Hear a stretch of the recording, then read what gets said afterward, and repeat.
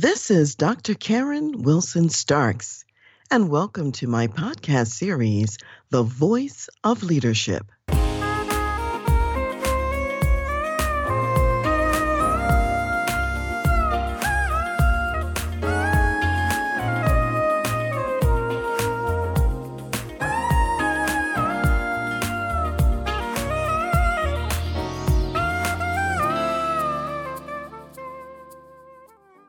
Hello, I'm Fred Sievert, the former president of New York Life Insurance Company.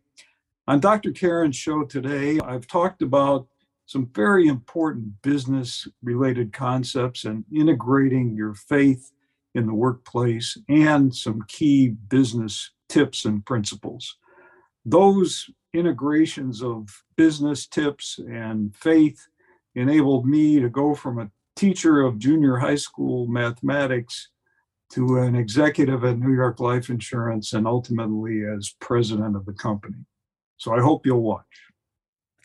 How does a faith-based Fortune 100 corporate executive live out his faith and values in the secular workplace? What are the challenges of being a committed Christian and a Fortune 100 company president? Let's find out today from my special guest. Let me introduce you today to my special guest, Fred Sievert. For 6 years, Fred Sievert was president of New York Life Insurance Company, a Fortune 100 corporation. In his career, Fred enjoyed many successes and some stresses, challenges, as well as some serious setbacks.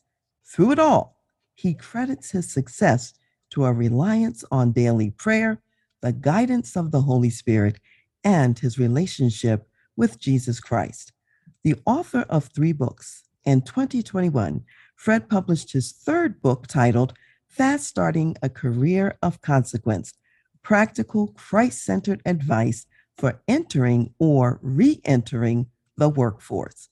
Fred earned a BA from Amherst College, an MA from Wayne State University, and an MAR from Yale Divinity School.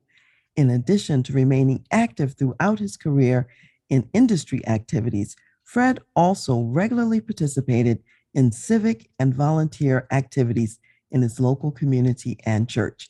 He and his wife, Sue, have 5 grown children and 5 grandchildren. So welcome, Fred, to the show. So glad to have you today. Thank you, Dr. Karen. A pleasure to be with you. I'm absolutely delighted that you're here with us, because you have a lot of wisdom to share, and I just want to get started and jump right in. And so I know that originally, Fred, you started your career as a teacher, and I want to talk a little bit about that. Tell us about your interest in teaching, and how is it that you got from teaching to president of New York Life? Well, it's a fairly long story, but I'll try and make it short. I always have had a passion for impacting the lives of others, especially young people. And that's why I went into teaching. And I love teaching. I was a teacher for 7 years. But it was during the Vietnam era, and there was a glut of teachers in my career in teaching. Every year I would get a pink slip indicating that I may or may not have my job in the fall. So I had a degree in mathematics. I took the actuarial exams, and that led me into the insurance business initially. And then once I was in the insurance business, I really got to know the Lord. I relied on Him and on the Holy Spirit to guide me every day. I always tried to act with humility and gratitude and deep integrity.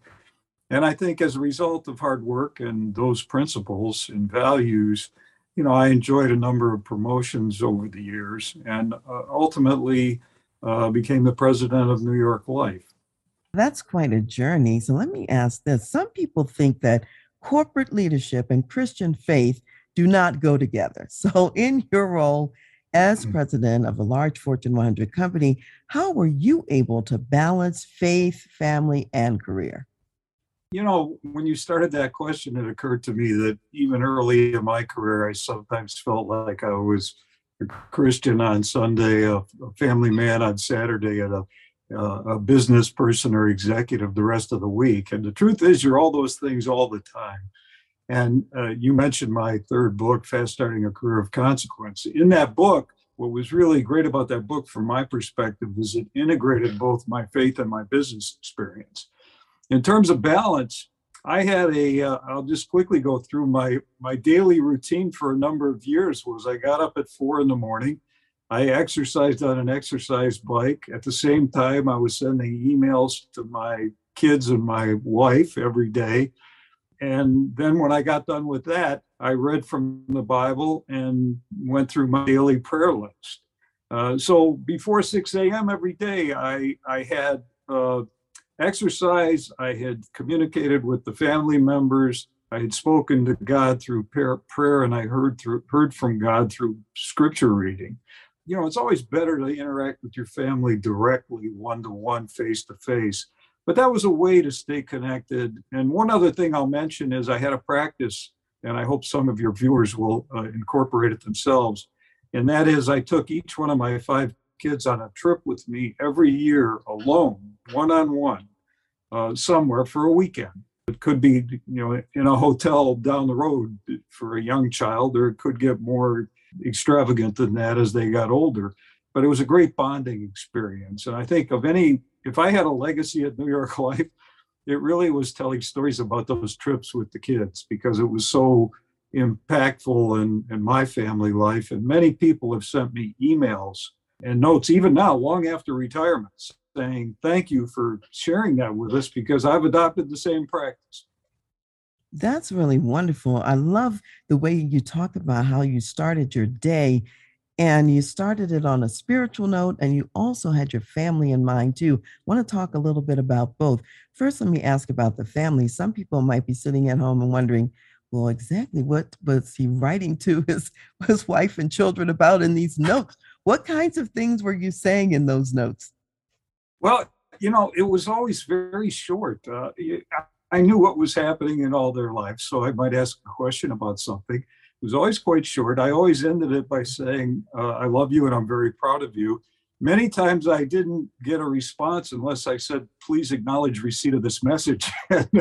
And I'd get a 2-word response, which was got it. But I knew they cared because if there happened to be a day when I missed doing that, like I was out of the country or whatever, invariably one of the kids would say, hey, Dad, what's up? No email today? It meant a lot to them and to me. I think that's really an important point because a lot of times children act as though they're not paying attention or they really don't care about these things, when in fact they do. And it's not until much later after, we've invested all this time and energy thinking we're speaking to the wind or speaking to ourselves and we find out it really did matter. They weren't really paying attention after all. Think about something in a parallel, Fred, with this, because you were talking to God, okay, every day too, and allowing God to speak to you through the Bible. And if you think of yourself as a son of God, in a sense, you're having a conversation or relationship every morning with your heavenly Father. How did that impact your day and your work life? The prayers that I put forth in the morning every day really were intercessional prayers for others. I had a long prayer list.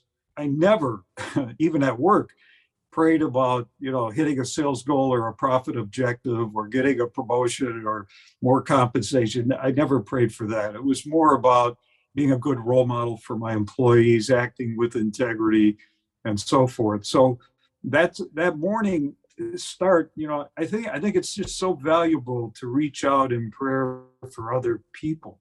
I think the Lord rewards that. And I was doing that every day. So, before most people were out of bed in the morning, I had a pretty good start to the day. I really like that. I really like what you're saying about it wasn't about you. You were interceding for other people.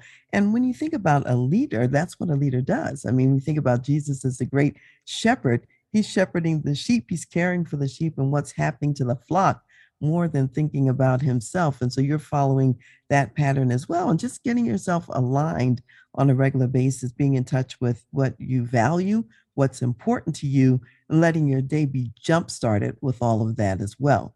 And with that lens towards really caring about others, Absolutely. Yep. including your family.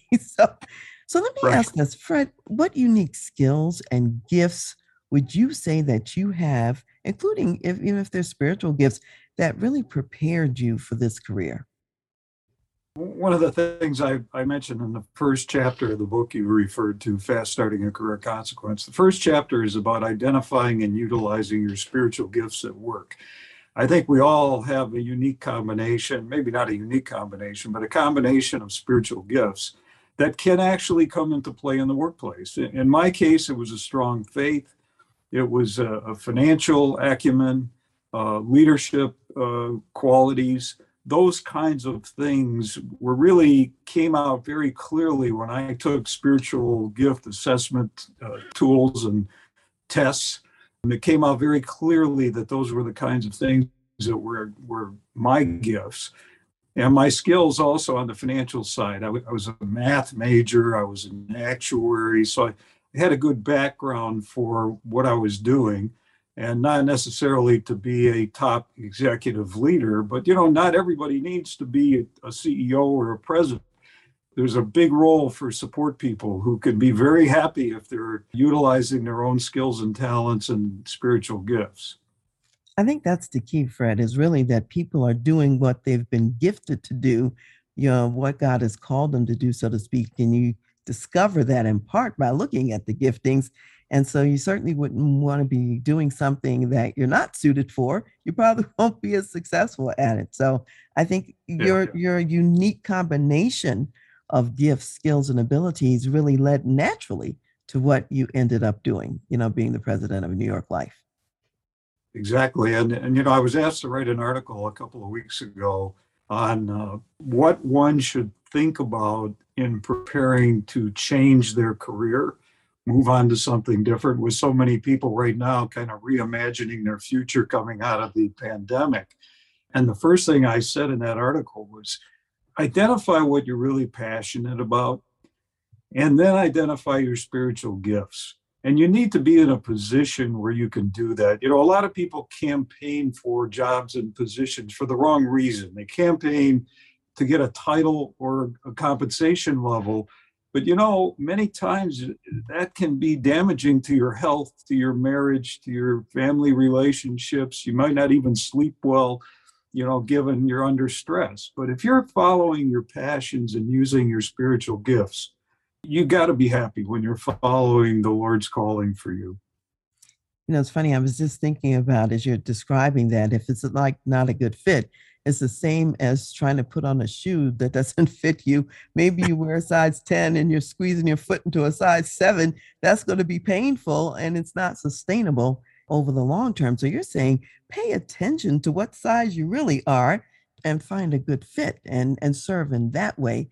That's what I'm really hearing in part of what you're saying. And that's really good advice, having people to pay attention to where their passions are and also where they're gifted. So it's both at the same time. Quick story is when I went to New York Life, I sent a letter to them. I didn't use a headhunter or recruiter.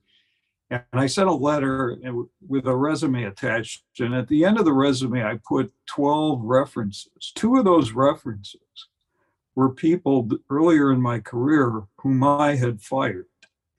And I did that because it was highly unusual that those two people, they were in the wrong job at the wrong time, and I didn't have another position for them. And I knew they were very unhappy. Those two people made an appointment to come and see me later, 2 or 3 years later, and thank me because it changed their lives when they pursued something that was more suited to their own gifts and skills. Now, that's not going to happen all the time when you fire people. But I thought it was a great story to tell. A leader does have to occasionally release or change positions for people, but many times it's in their own best interest. I think quite frequently it is. People just don't realize it at the time because it feels like a crisis of epic proportions and they don't know what they're going to do next and they can't see their way forward, way down the path. However, if they adopt a mindset of faith and to know that all things work together for good, so to speak, they'd be able to look ahead and to say, I don't know how I'm going to land or what's going to happen. However, I do know the one who is guiding me and I will land somewhere where I can serve and be of great benefit. So I think a lot of times when people are not doing well in the workplace, it's exactly for these reasons you've mentioned, it's not the right person in the right place at the right time. So let me dial back a little bit to, let's say, your upbringing in your early years. Tell us a little bit about what you learned from home, what you learned from your family that's also made a difference in how you live your life today, and particularly how you walk through your career, your corporate career. I was raised really in a lower middle income class family, economic class. My parents were not practicing Christians. That may surprise you a bit. I really came to my faith through a mystical adolescent experience when I was 12 years old. And I won't go through the whole story, but I was at home alone, kind of contemplating a number of difficult questions in my mind, even at 12. Who is this guy, Jesus? Is God really around? Did God really create the universe and the earth and all the things in it? Will God be with me forever? And is he with me now? And I really had this experience where it was almost like an out of body experience where I felt I was lifted up off the bed that I was lying on in the hands of God. I felt God's presence very palpably, although I didn't have a vision and I didn't hear any audio words from God. I really felt God's presence, and God was saying to me, let me reassure you, I am with you. I will be with you always. And answers to your questions will come in time. And that kind of gave me a strong faith and a burning desire to learn more. And really, ever since then, I've had this strong faith. When I pray, I'm confident and I trust that I'm being heard and that the right thing will happen, even though sometimes it doesn't seem like the right thing to each of us. That was kind of how it all began. And my parents were good people. They talked about the Bible. They talked about the Ten Commandments and the Golden Rule and so forth. But I had the disadvantage of not having attended church as much as most of my friends, and not hearing all the rich stories of the Bible. So that kind of is what encouraged me later to go to divinity school. Okay, so it sounds like your parents were laying some sort of foundation, even though they weren't fully immersed in that themselves. And the faithfulness of God, I see in the story that even as a young person, you're seeking God, you're seeking answers. And He spoke to you. I'm saying speak not with an audible voice, Yeah.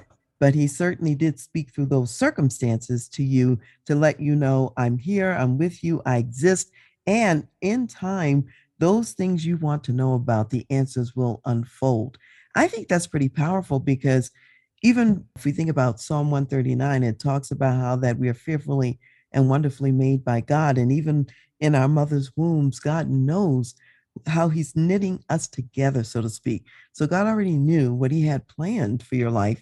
You didn't know yet all of the details. And He's just reassuring you at 12 that everything is going to work out and everything is going to be fine. So I really love that because there may be young people listening who can just say to themselves, God cares about me too. Just like Jesus would say to his disciples when they were trying to turn the little children away, he says, no, don't forbid the children from coming. And he blessed the little children who came. So I think that God is not just a God of adults, you know? Yeah, and Dr. Karen, I think my testimony is really enhanced, strangely enough, by that background because I didn't go through the childhood years where you're very impressionable and that your parents are taking you to church. Sometimes I wish I had. But on the other hand, it's something that I came to on my own. I'm a left brain kind of guy, math, science, actuary. You think I bias more towards pure science as opposed to religion and faith. But, I've been impacted by that one experience and by many, many more since then. It's been my understanding too, Fred, that the more you really understand science, in a sense, the easier in a way it is to truly believe that there is a God, to see his handiwork just around us every day.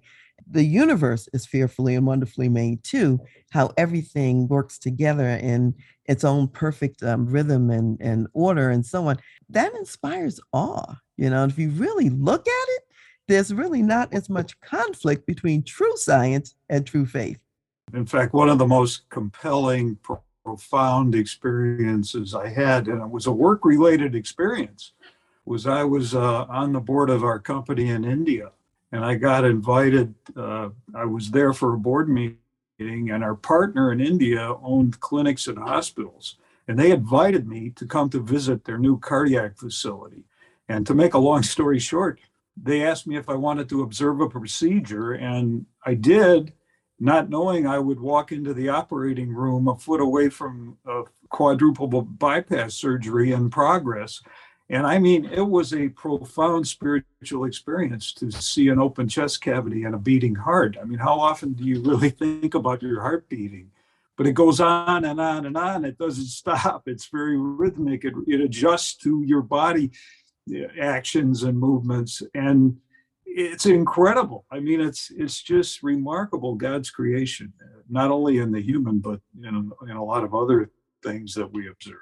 That's a great example. It's just a question of if we have eyes to see and ears to hear, what we will pick up and what we will observe along the way. So let me Right. ask you this, Fred. How difficult was it for you to maintain your Christian values and your priorities while in the secular workplace? What challenges or pushback did you really get from other people? Frankly, it was not that difficult. I prayed often during the workday, sometimes 10 times or more during the workday. I was faced as president of the company. At that time we had 65,000 employees and agents, very big company in 12 countries. And I was faced with challenges every day. And many times I would be sitting in a meeting and I'd say to myself, I don't really know how to deal with this. Okay. And I pray. I pray to the Holy Spirit to guide me. I trusted that I would be guided. And often there was a short prayer I learned once from a Father John Ricardo, who was in charge of pastoral support in his parish. He would often get phone calls from people who were in crisis of some sort, suicidal or whatever. What he used to say to himself was a very simple prayer: Lord, I can't, you can, please do. I Mm. found myself saying that pretty often and trusting that I would get the right words to say and the right thing to do, knowing that I wasn't really smart enough to handle it on my own. So, yeah, I brought it into the workplace for sure. I really didn't get much pushback, even to the point where I'd talk about my 5 priorities in life, which really were in this order: relationship with Christ, my wife, my family, my job, and my leisure and volunteer activity. I'd even said that a few times in front of the board of directors. And you can imagine, the pushback or the challenge with that is you often got those 5 things upside down, and the job became most important. But imagine telling the board of directors as president of the company that the job is number 4 on my priority list. I mean, And there's only 5 and things on there, and it's number 4. yeah, right. Right. I must admit it was a struggle, but the fact that you articulate those things to yourself frequently allows you to keep them in balance and keep an alignment and move them back into the right appropriate balance when they get out of balance. It makes me think about Matthew 6 and the whole discourse from 25 to 34, and the notion that seek ye first the kingdom of God and his righteousness, and all these things will be added unto you. It's like, yeah, it could be number 4, because if you have the right number 1, 2, and 3, then number 4 will take care of itself, so to speak. Absolutely. And a lot of people don't know that. They don't understand that that's really an outcome of having the right priorities at the top of the list, in essence. So that's a really important reflection that you came to also on your own at work and in your life. So, Fred, let me ask this.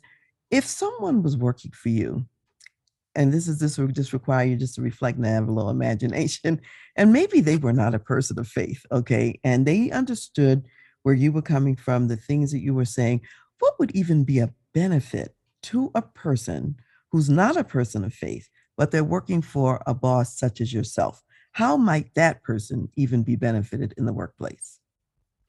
Well, I think that they can have confidence that, I am going to act with a strong degree of integrity. I'm not going to play games. I'm not going to do political things to try and hurt them. I'm there to help them. I always used to say I hired people who were smarter than I was in their particular discipline. And I would tell them that, I'm not intimidated by genius. I give it an environment in which to flourish. And I think when you tell somebody like that, not only are they complimented that I'm implying they're a genius, but also that, I'm going to do everything I can to develop them and give them an environment in which they can flourish. If all of your people feel that way and understand that, it ultimately is going to benefit the company to a great degree. That people feel comfortable that they're being developed, they're being helped, and they're being told when they need constructive criticism, they're being told, and when they need to be praised, they're praised. One of the other things I always used to say is praise in public, but if you're going to offer criticism, do it in private. Don't humiliate someone publicly, because if the litmus test of leadership is they will follow, who's going to follow somebody who humiliates you or embarrasses you? Absolutely, for sure. And I think it's important because some people they fear the unknown and they wonder, oh, if I have this boss who really is a person of faith, that's not going to be good for me. And you've really outlined the benefit. They know they're going to get a person of integrity, somebody who's really for them and not against them, who's willing to develop them and so on, and who can see the genius in them and want to see that flourish and benefit the company. So I think that's pretty profound and pretty powerful.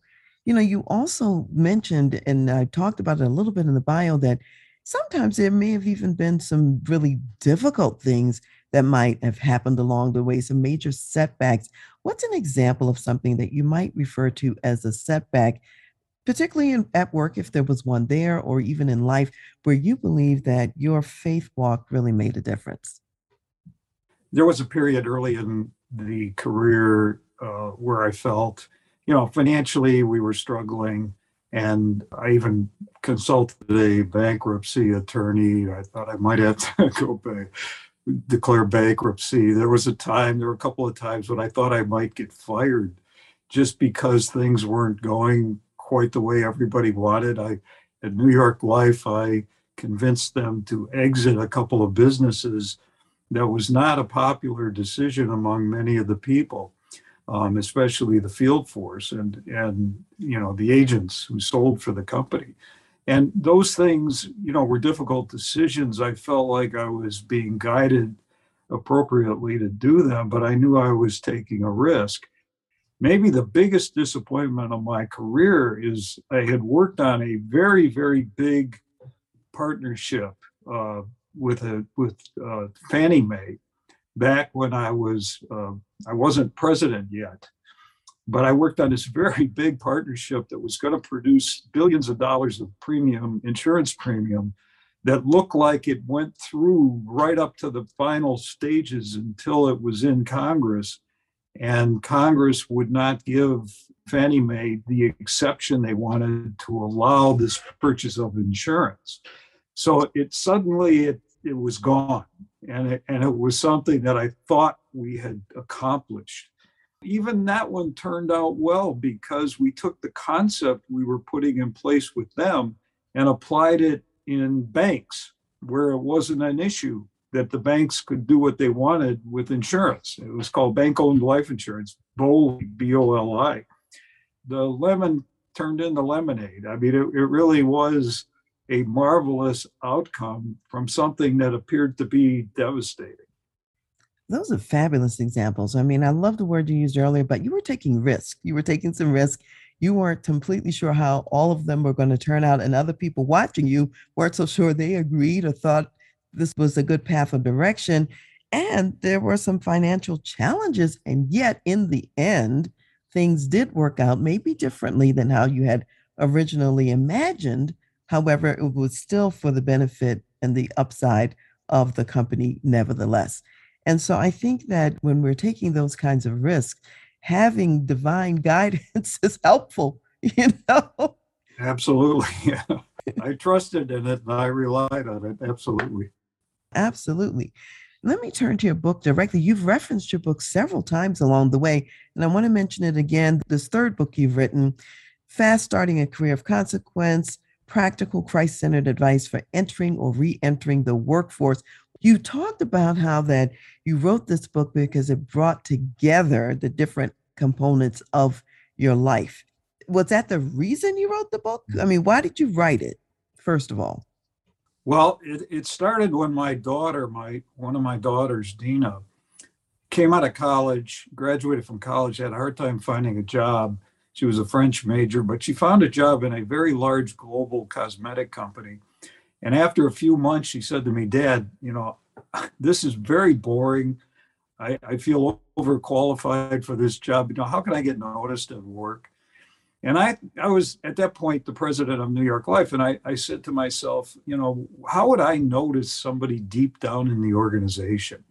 And I really thought long and hard about tips I could give my daughter. I gave her 5 tips. She implemented them and did extremely well. And then I wrote an article about that. And marketwatch.com, big blog owned by the Wall Street Journal, somebody saw the article and they asked me to expand upon tip number 5 and that they would put it up on their blog. And they did.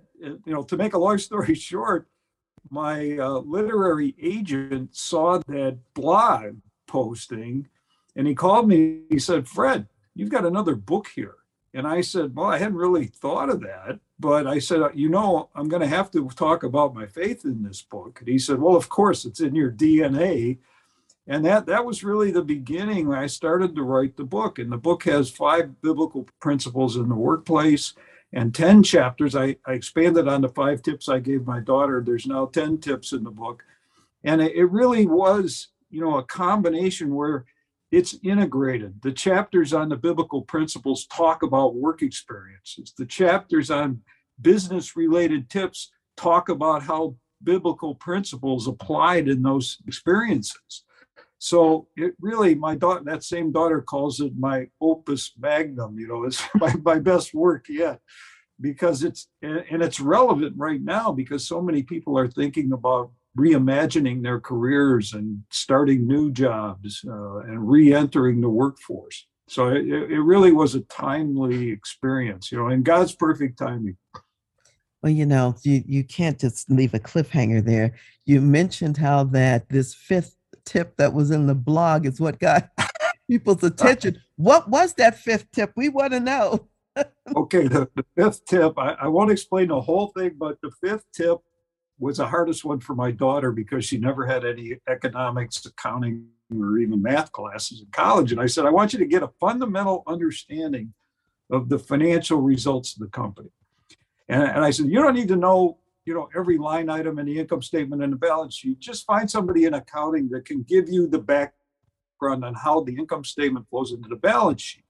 And then I said, once you get a feel for that, start tracking for your company. It was a company that had public documents.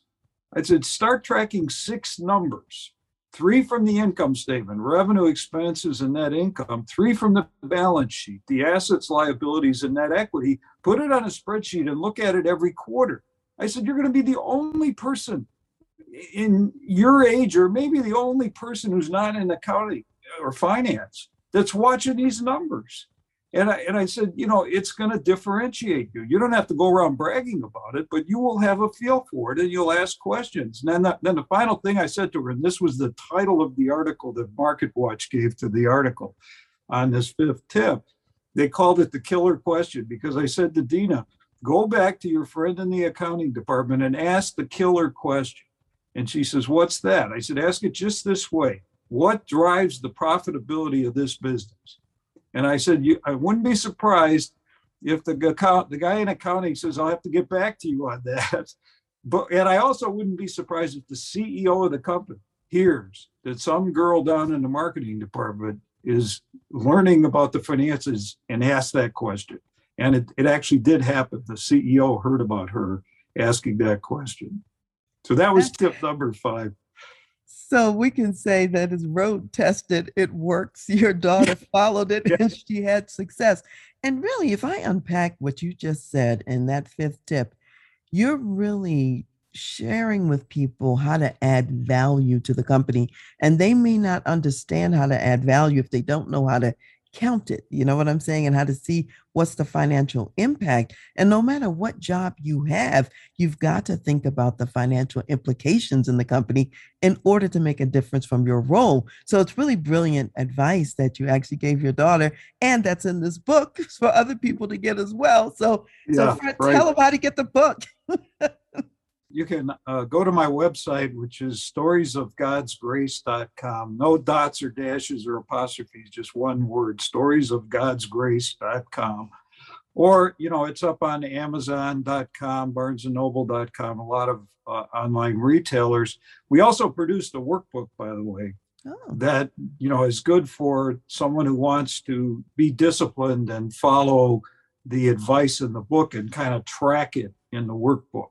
So both of those are on, all the websites and online retailers and also on my website. great. And I know when they go to your website, they'll see your other books as well. And the one we're talking about today is Fast Starting a Career of Consequence: Practical Christ Centered Advice for Entering or Re Entering the Workforce. So there you have it. Go to storiesofgodsgrace.com, get the book, find out more, see what else Fred has to offer. So, Fred, as we're closing things down here a little bit today, what additional words of wisdom do you want to leave for my audience of corporate executives? Well, I would just repeat, some of the things I said more succinctly at this point, and that is identify your spiritual gifts, bring them into the workplace, rely on the Holy Spirit through prayer for guidance every day, and apply the golden rule. A lot of people don't remember the goal. Jesus stated the golden rule, okay, in the Gospels.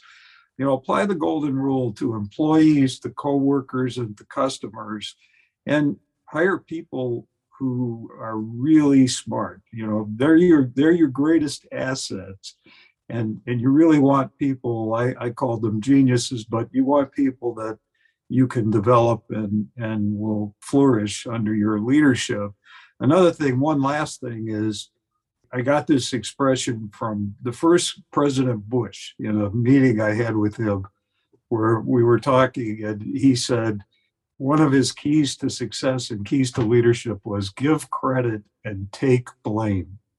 And I thought that was so perfect that you want to be profuse in praising and giving credit to people and take the blame upon yourself. Again, the litmus test of leadership is if they'll follow. A person like that, they will follow. Oh, that's just wonderful. Thank you so much for sharing that with us. You did a beautiful summary. So I don't have to do a summary like I might do, but I will say this, Fred, and I will summarize this. I think one of the things you said that's really important is how important it is to follow what you're passionate about and what you're gifted in. And I would say keeping other people in your sights. Your morning routine of doing intercessional prayer for other people is pretty powerful. You weren't just being self focused, you were always had the lens outside, whether it was for people at work or people in your family, which would bring me to the other point about keeping the main thing in terms of your priorities. The work was important, but it was number 4 on the list of 5. And by being number 4, it actually was able to flourish because of what you had in front of it. I think that's pretty profound and pretty powerful in terms of what you shared today. So, Fred, thank you for being here. And I also want to thank you because you're going to join me again next time because we've been talking about your life as president of New York Life. You're retired now. You have a whole new retired life, and you referenced going to divinity school even in this segment. We're going to talk more about that. What led you to do that? We're going to talk about that next segment. What are you doing now is what we're going to talk about because some people don't know that there's really life after retirement. So I'm going to invite everyone to come back and join us again next time as we talk more about that. So, Fred, anything else you want to say before I do our final wrap up? I'm looking forward to that next session, Dr. Karen. Thank you for having Excellent.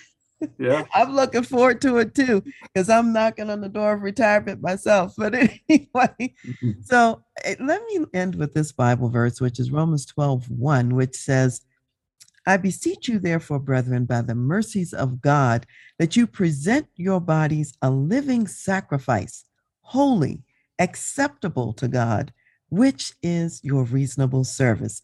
And thank you, Fred, for living your life in such a way that you've been a living sacrifice.